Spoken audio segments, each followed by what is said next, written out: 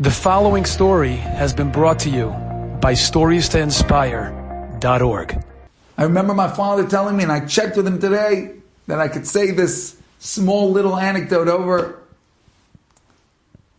My father said that when he got engaged to my mother, he did not have money to buy an engagement ring. They lived in Denver. Very cold, snowy, icy. And he parked his car in front of the house. And he literally did not have money to buy my mother an engagement ring. Where's he going to get the money from? And suddenly they hear a crash. Came running outside, and the car was parked sort of at the bottom of a hill. And a car coming down the hill had skidded on the ice and hit my father's car. Cosmetic only, no real damage. But of course, insurance pays nicely for cosmetic damage. Okay. My father goes back in. A short while later, crash. They hear another bang. Comes outside. A second car skidded on the ice and hit my father's car. More cosmetic damage.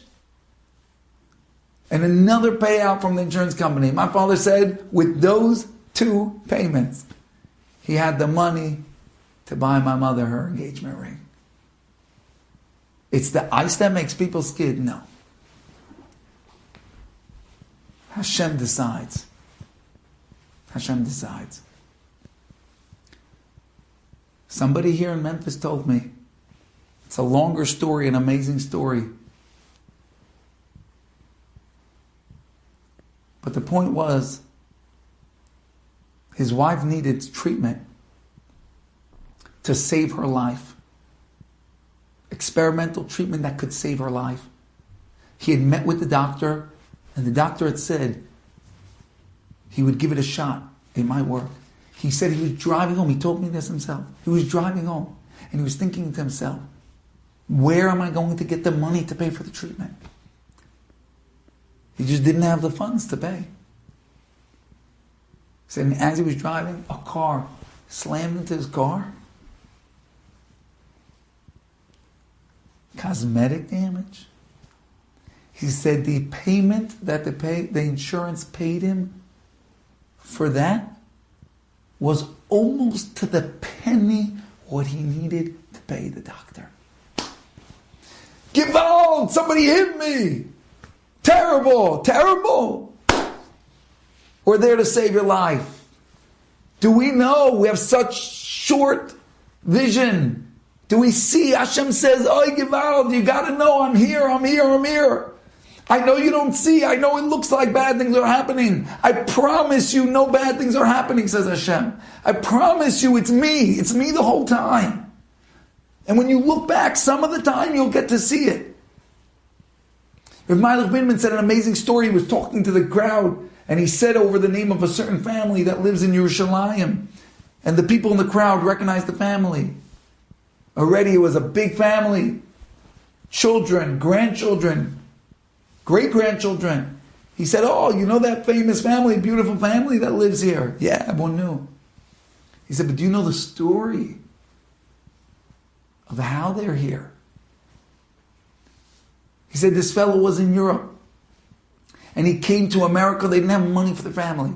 Him and a friend came to America to collect for their family. He said they spent the whole time, I think it might have been a year, collecting, till they had enough to go back to Europe. He said they stayed overnight with plans the next day they were going to take a boat back to Europe. He said this fellow woke up in the morning, looks over, and his good friend is not there. He's out of bed already. He realizes something's wrong. He goes over to where the money is, all gone. Every cent. His friend took the money and ran.